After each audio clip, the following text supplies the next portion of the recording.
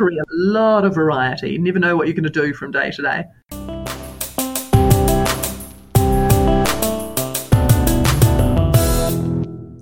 Hello and welcome to the One Team Gov Show, a podcast featuring conversations with awesome people doing interesting stuff in the public sector. We appreciate you taking the time to join us, and we've got an amazing interview we know you're going to love. My name is Kylie. And I'm Kamala, and today we're talking with Inspector Tracy Phillips from the New Zealand Police Force. Welcome, Tracy. Tanakwe, how are you? Good, thank you. How are you? Very good. So we read recently that you were awarded the New Zealand Order of Merit by Her Majesty the Queen. Congratulations, firstly. Thank you very much. That was huge. Does this mean that we should call you something like Dame now? No, I prefer that people just curtsy. So we'll take the curtsy as read, if you like. I promise we're curtsying in the background here.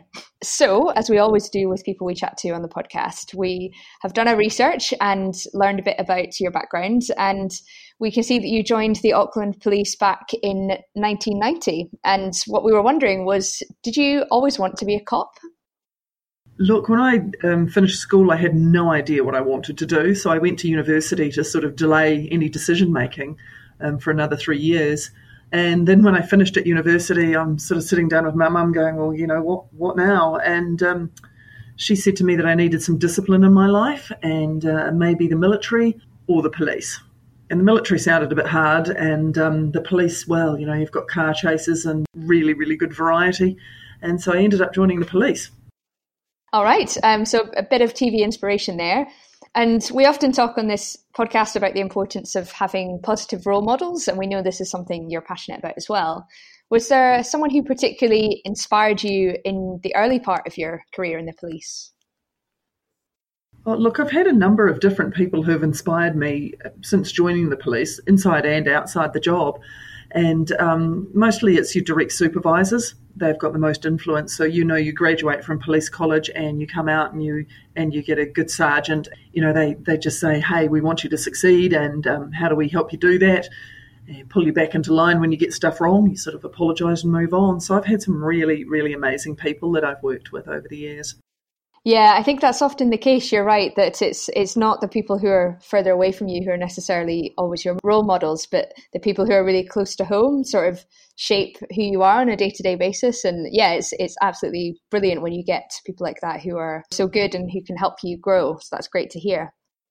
Yeah. The big thing is I don't look for role models by rank by any means, but it's the people I'm inspired by are the people who love their job and who are positive, and they know they're adding value and making a difference. Definitely. And something we were reflecting on while looking at your career in the police is that attitudes have really changed in the last few decades, and especially when it comes to making sure that our frontline services are as inclusive as they can be. What was it like back when you started, and how have you seen the police force evolve to be more inclusive? Yeah, look, when I joined back in 1990, and I have to get to the point where I tell people I was 5 when I joined, because otherwise I sound really, really old. And even then, it's getting on. But yeah, there was some jobs that women didn't do. And when I joined the police, I looked around, and the most exciting job in the police is being a dog handler. You just get to chase bad guys and have a great old time driving around and chasing people with your dog and catching them, or using your dog in search and rescue. So I went, and I remember speaking to the head of dog section in Wellington at the time, who looked at me and told me that I would need to be fit and that I would need to be smart. I already had a university degree. I was competing internationally in track and field at the time. I was bench pressing more than my own body weight and squatting around about 200 kilo squats. So I was pretty fit and pretty strong and pretty happy at 6'2" that I could pick a dog up and throw it over a fence, because dogs only weigh sort of 40 kilos. So anyway, he told me I had to do all these things. And then he said as long as he was there would be no women on dog section. So I paused and took a breath and looked at him and thought, well, you're an old man, and asked him when he was leaving, and thought I've got nothing to lose. Anyway, he was leaving later that year, so I waited, and the new guy came in, and he was a little bit more open-minded. I didn't get the first job I applied for, but I got the second one I applied for, and I think there was about 20 other applicants that were all men. So things have changed. You know, you don't need to be a man to do stuff in the police. You just need to be the right person, which is really cool. That is really great to hear. I have to say, I just took a slight pause there when you said that you were competing internationally in track and field. I am a huge track and field fan, so I'm going to have to take a slight moment there to sort of fangirl and ask, what was your sport and what did you compete in? Well, at 6'2", I was just kind of pushed into high jumping because I could pretty much fall over the bar and jump fairly high. But that was a little dull, so I used to do heptathlons as well. My real passion, if I could unfold out of the starting blocks, would be 100 metres, but love doing heptathlons. So love track and field, best sport ever. I'm so glad to hear that. You're my new favourite person that we've ever interviewed. I am a very, by no means, international athlete myself, but the longer distances suit me a little bit better, but that's really, really cool. And especially with the Commonwealth having recently been, slightly closer to you than normal. So I hope you enjoy following that. Yeah, I was really lucky. We had a Commonwealth Games in Auckland in 1990 and I competed at that and got a bronze. So that was pretty cool. No way, home games, perfect. Yeah, home games, went and ranked 11th, and the top 6 jumpers all jumped the same height, which was 1.88 metres, and I ended up jumping it sooner than some of the others and got a bronze, which was stunning. And the really cool thing was my mum and dad were both there as officials, and so they got to see it as well. No way, that's great. Kamala, I'm going to hand over to you before I ask any more questions about athletics. Yeah, we should maybe have a whole other show just about sports, because I've recently started weightlifting. So when you come down to Wellington, you can come spot me and I'll feel incredibly safe. So as Kylie said, we've been doing our research and we've seen that you're now supporting the police force across a number of communities in North Auckland. Can you tell us a little bit about what your day-to-day job involves? Oh, so my day job is actually looking after the districts from Lake Taupo north. So I've got 6 districts I look after, and that relates to professional conduct. And that's very much about keeping our people safe, making sure that our people do their job and do it well, that they've got the right tools, they've got the right information, and they know the expectations. And if they make a mistake, how do we deal with that in a way that keeps them engaged and also means that we keep the trust and confidence of the person who feels that we didn't quite hit the mark on our work. So that's my day job. And then I do extra things because I'm an active rester. So I manage the police horses for Tamaki Makaurau, which is the wider Auckland area. And also I do a lot of work with our rainbow communities and partners as well. And that's about supporting our own staff internally and making sure that we increase trust and confidence with the minority groups and the rainbow communities. Yeah, we saw from our research that you're really passionate about diversity and that you're the coordinator for the New Zealand Police Diversity Liaison Officers. Can you share a little bit about your mission? Yeah, well, the New Zealand Police have got a really good strategic plan, and I love that it's on one page. And it talks about being safe and feeling safe, and that means everybody. So then underpins all of what we're trying to achieve and making the New Zealand the safest country is our values. And our values are basically primed. So professionalism, respect, integrity, a commitment to Māori and the treaty, empathy, and valuing diversity. And got a very strong sense of right and wrong. So I believe that actually everybody should be treated equally, respected, and we should be professional. And when we did some research with some of our rainbow communities, we discovered trust and confidence was really low. So people in the rainbow communities are highly unlikely to report violence, family violence, or issues to police because they don't trust us. And that's really sad because they're often the most vulnerable communities. Young people in the rainbow communities, if they haven't come out to their parents or they've got some issues, are around about 5 times more likely to attempt suicide. So, we've got some real work to do and some real opportunities in those communities to make things better. Yeah, that's really sad, but somewhat unsurprising. What sort of work are you doing in the communities to rebuild the trust there?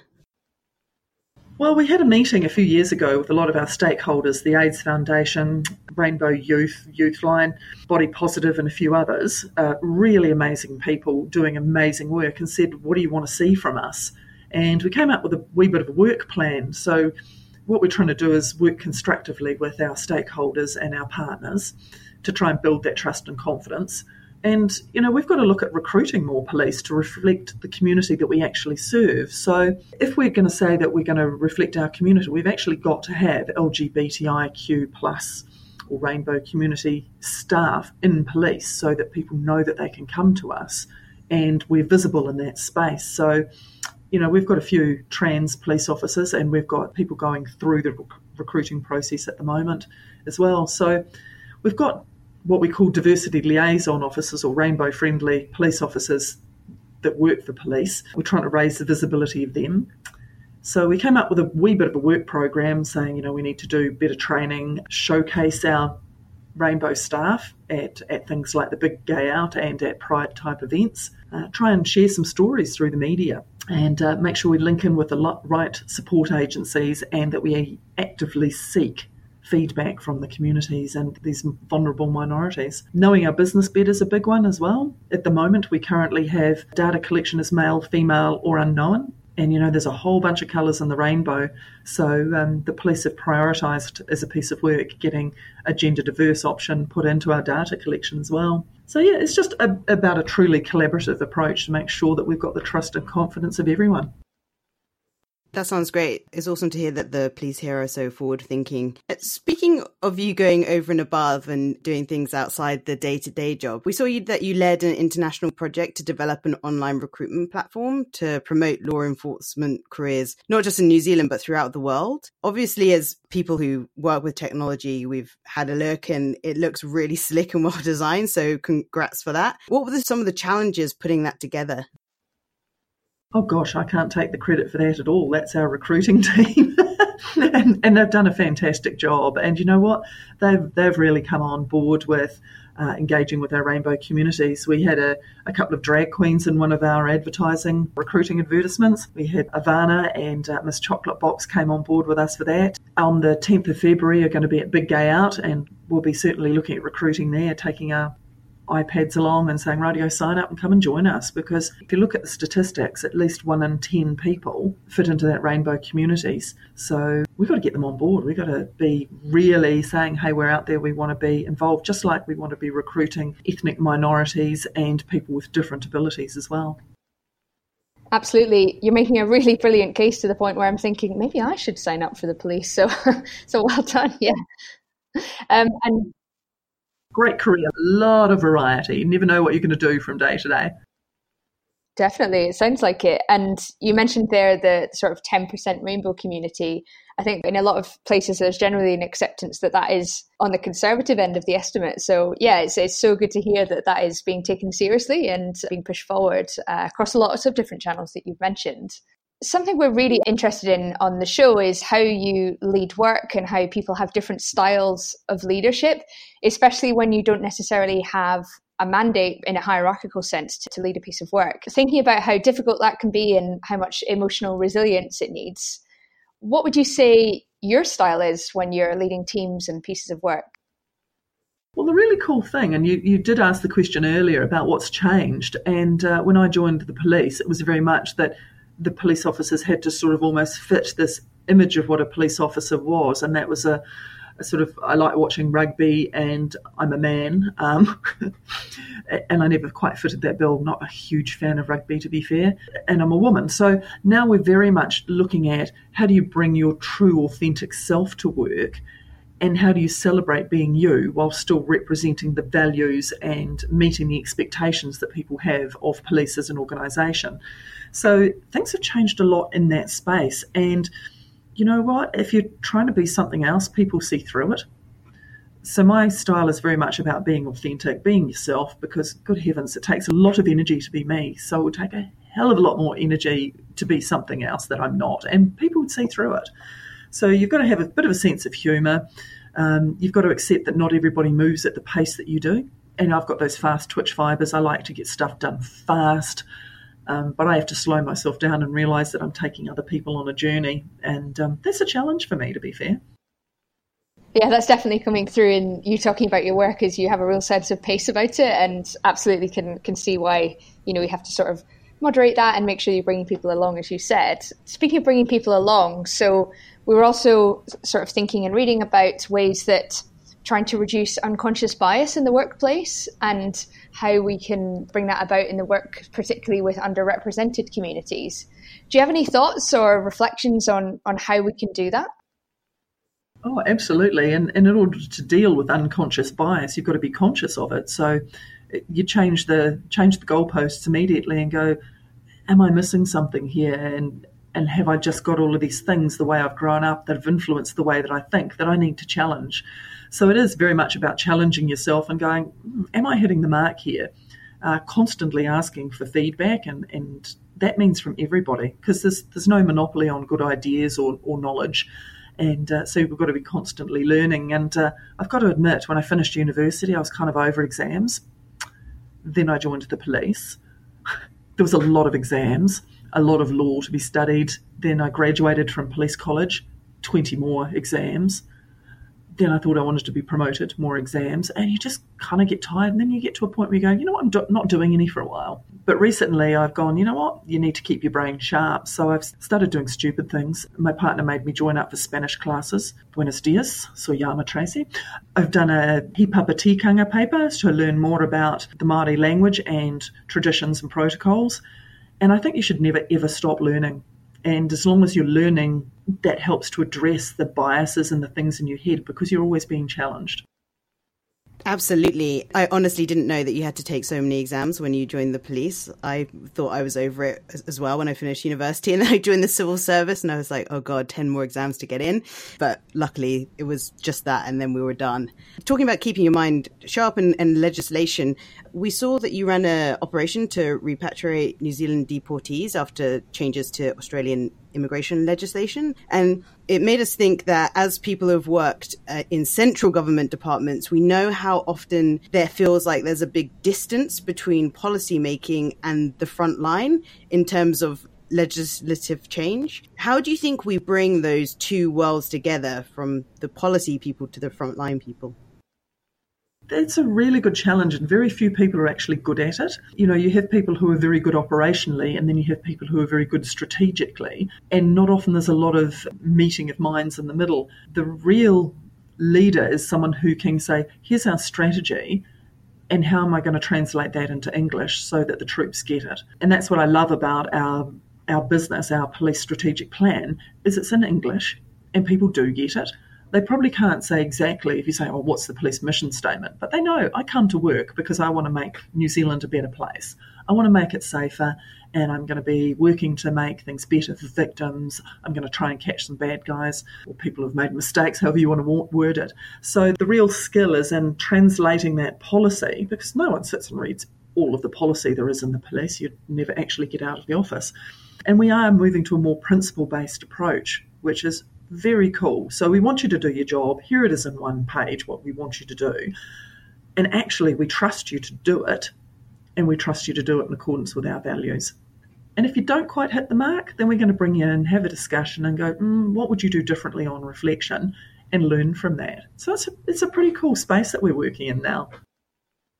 Yeah, that sounds really cool. And the fact that you get to see that in action is brilliant. And it's so good to hear that there's a quite forgiving environment, given how high stress the police must be.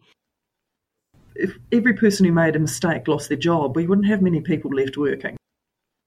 I think we'd run out of people in New Zealand to hire if that was the case. Yeah, and we've got to accept that everyone will make mistakes. The thing is, what we're looking for is that if you learn from your mistakes, that's ideal. If you don't learn and you keep making the same mistake, then we have to look at, actually, we need to maybe revise your employment with us. So we also read about the Paint the Cells project, a project to bring together local artists to brighten up the environment in custody for both staff and detainees.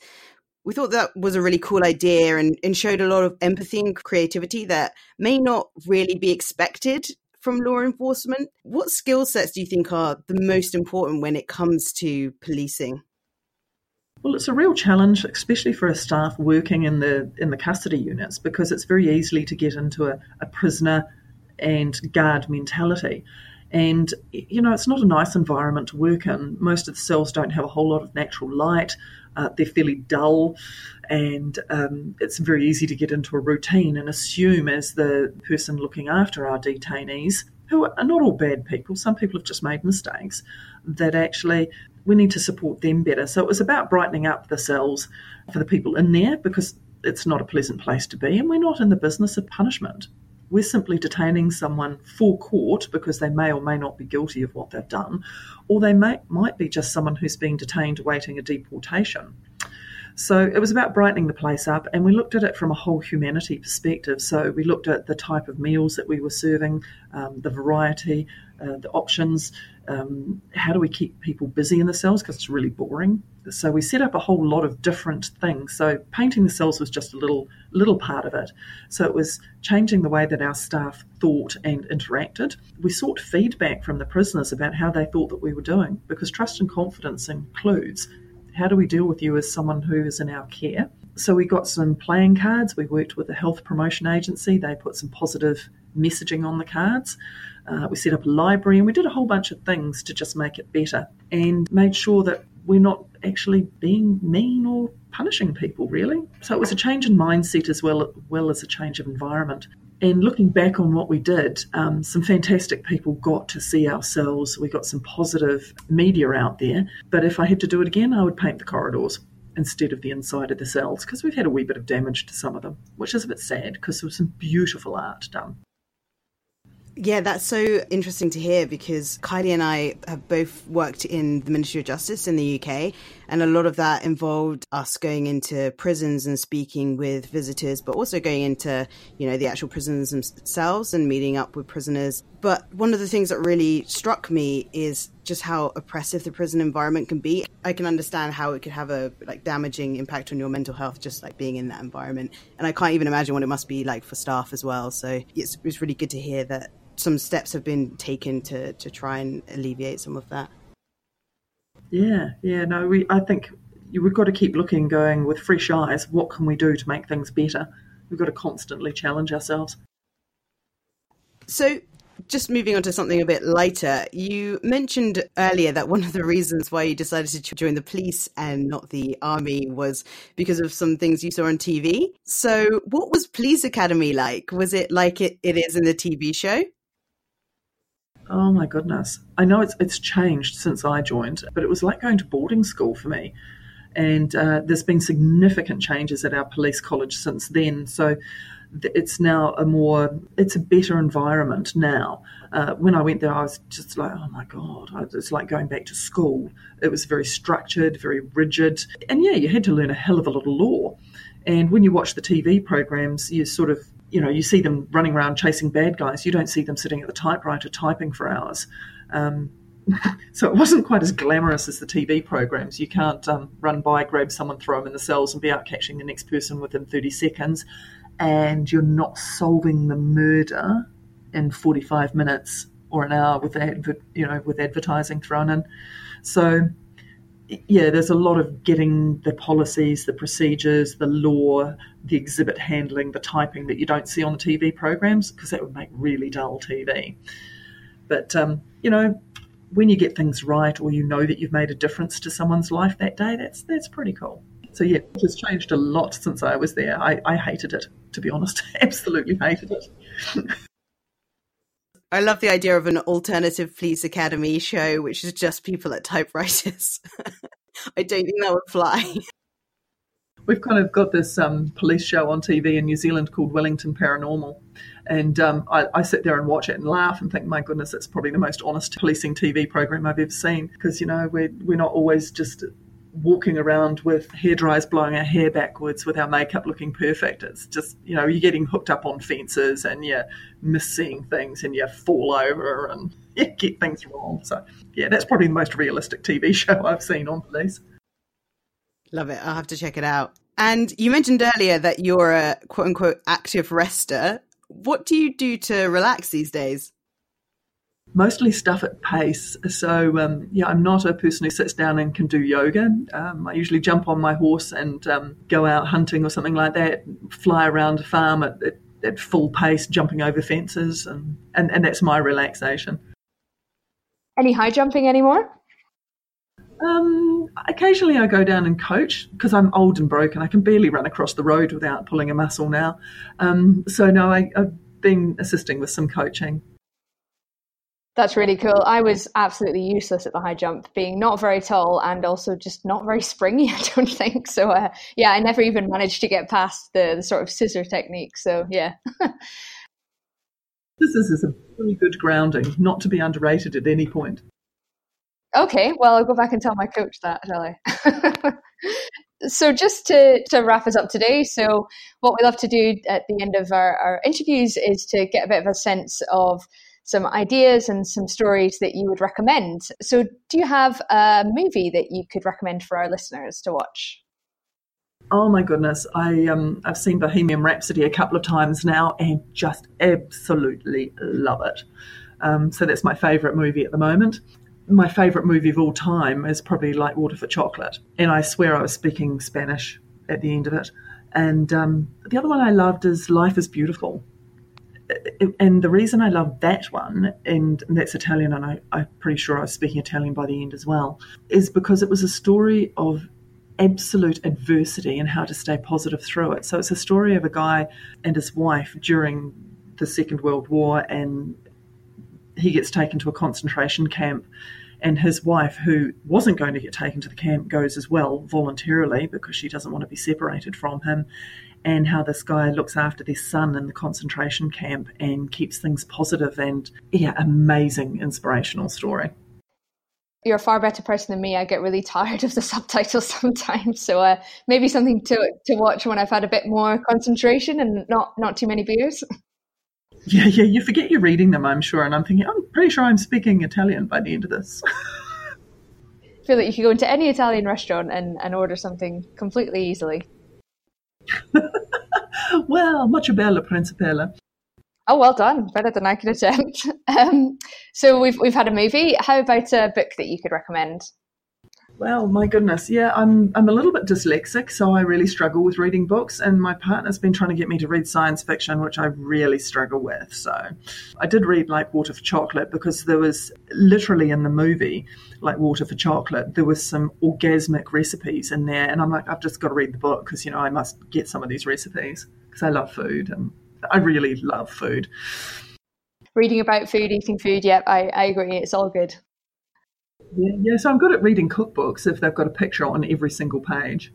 Well, it's very motivational, Yeah, I'm a big fan of cheesecake, and my partner makes the best tiramisu. Oh, wow. Well, that's quite the claim to fame. Maybe if you do make it to Auckland, Kamala, you'll have to check out these winning recipes. Yeah, we'll be visiting. And finally, on our recommendations, a charity that you'd like us to support. Look, I've always been a big supporter of cancer charities, but at the moment I'm really backing groups in the rainbow community. So New Zealand AIDS Foundation do some really amazing work, as does Body Positive. So really being supportive of them because the work that they do for some people who just, are really doing it hard. So that's who I've been really supporting lately. Body Positive and Positive Women. Thanks so much for those recommendations. It's so great to hear you choose those as, they obviously represent some of the most vulnerable people in our community in New Zealand. So that's really cool. I'm an absolute sucker, though. If anyone says to me, they're collecting for a charity, whatever's in my pocket is what they get. And it's not like I'm walking around super rich, but it's usually $50 bills. And I'm like, it's a good cause. Yeah. Yeah, definitely. Someone recently baked some cakes for some cat charity recently, and I was like, okay, fine. Even the cats need our help. Well, you know how if you have a $50 bill, you don't want to break it, so you use your EFTPOS card instead. And so invariably, what money I have left in my pocket is, if I ever have money, is $50 bills. So yeah, that's, if you ask me, that's what you'll get. You'll be getting a queue of people outside your police office, knowing that you're going to give them out $50 bills. Well, that's a wrap, Tracy. Thanks so much for chatting with us today. It's been awesome hearing about life as a police officer in New Zealand, and it's really inspirational, the work that you've done over the years. And it's great to hear about how the police has changed from when you first joined to now. So thank you so much for your time this morning. No, really good talking to you guys. Thank you. And yeah, especially your stories of being in the police and about all of the work that you've done, particularly with the rainbow community. That's very close to our hearts as well. So we were really inspired to hear it. Thank you. Oh, thank you. And lovely talking to you both. You have a good day.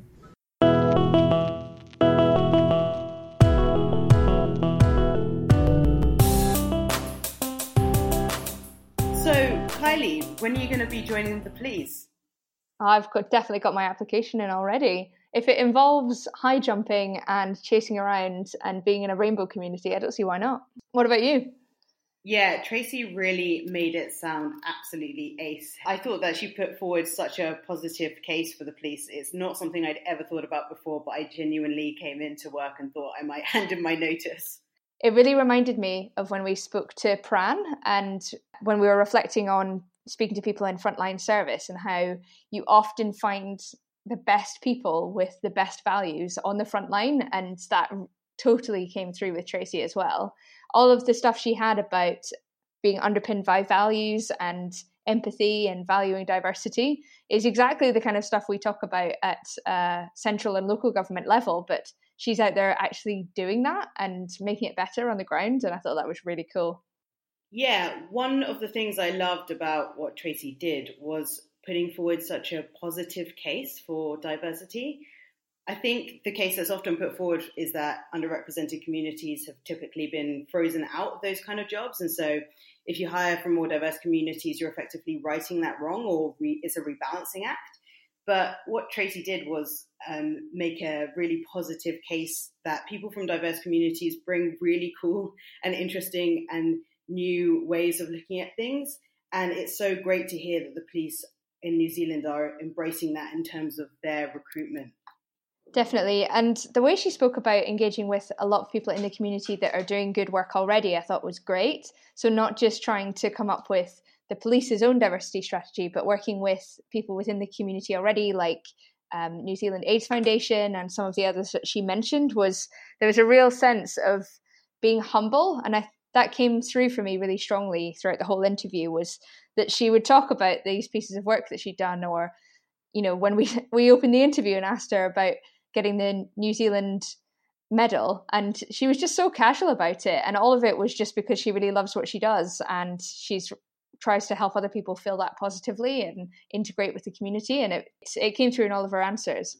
I think the other part, which was very representative of who she seemed to be as a person, was when we asked her about leadership. What did you make of that? Yeah, when she talked about leadership, she said that when people join the police, a lot of people feel the need to almost embody that kind of stereotypical police person, and that vision of what a police person should look like and how they should lead is really changing. I felt I could really relate to that, because when I first joined the Cabinet Office in the civil service years and years ago, the first thing I did was kind of straighten my hair, and I never talked about my private life, and I wore these suits that really didn't suit me. And I thought that was what I had to be like in order to be seen as leaderly in that environment. So hearing Tracy talk about what that was like in the police and how a lot of leadership is bringing your whole self to work was really inspiring. Absolutely. And she had a really great approach to learning in the leadership space as well. And she talked about things like unconscious bias and always asking for feedback, but not in that kind of procedural way. So a lot of her ideas were about making sure that knowledge and that learning and sharing is spread throughout everyone that you work with. And she mentioned about not just taking inspiration from people in a hierarchical sense, which I think can be so common and so easy to do when you're yourself trying to progress your career, is to look to the people above you. But with Tracy, there was that sense of looking all around her. And similarly, it reminded me of some things in my own career as well. So when she was talking about that expectation of what it's like to be a police officer and what police officers look like, and as you mentioned just then, the kind of person that is typically attracted to those roles, I think you and I have both seen that as well in the justice system and particularly in the prison service. And actually, it doesn't need to be like that. And I thought Tracy was a great example of someone who doesn't fit that stereotypical mold, but really embodies what the organisation are trying to do. Something that really resonated was when she was talking about the strategy that the police have got at the minute. And she started talking about the paper or the set of principles and values that the police have written down, and then the strategy that relates to that. And that's a really obviously common approach that we see in sort of corporate world. But it was so cool to hear that even at that more frontline level, they're talking about writing that in plain English and moving towards a more principle-based approach where they try to encourage the people that work with them to do things in accordance with their values rather than follow a strict set of policies. So it's, again, a theme we hear over and over is about coming back to the intent of the work that we're trying to do rather than the process by which we do it. And that was great to see outside of the realm of central government as well. Absolutely. And related to that, I loved how she was really clear on how the police has really changed over the course of her career. And she talked about when she first joined and wanted to be a dog handler because she was so tall and strong and fast. And she went to the guy who was the head of it and he said, no, there will never be any women whilst I'm here. And she said, well, when are you leaving?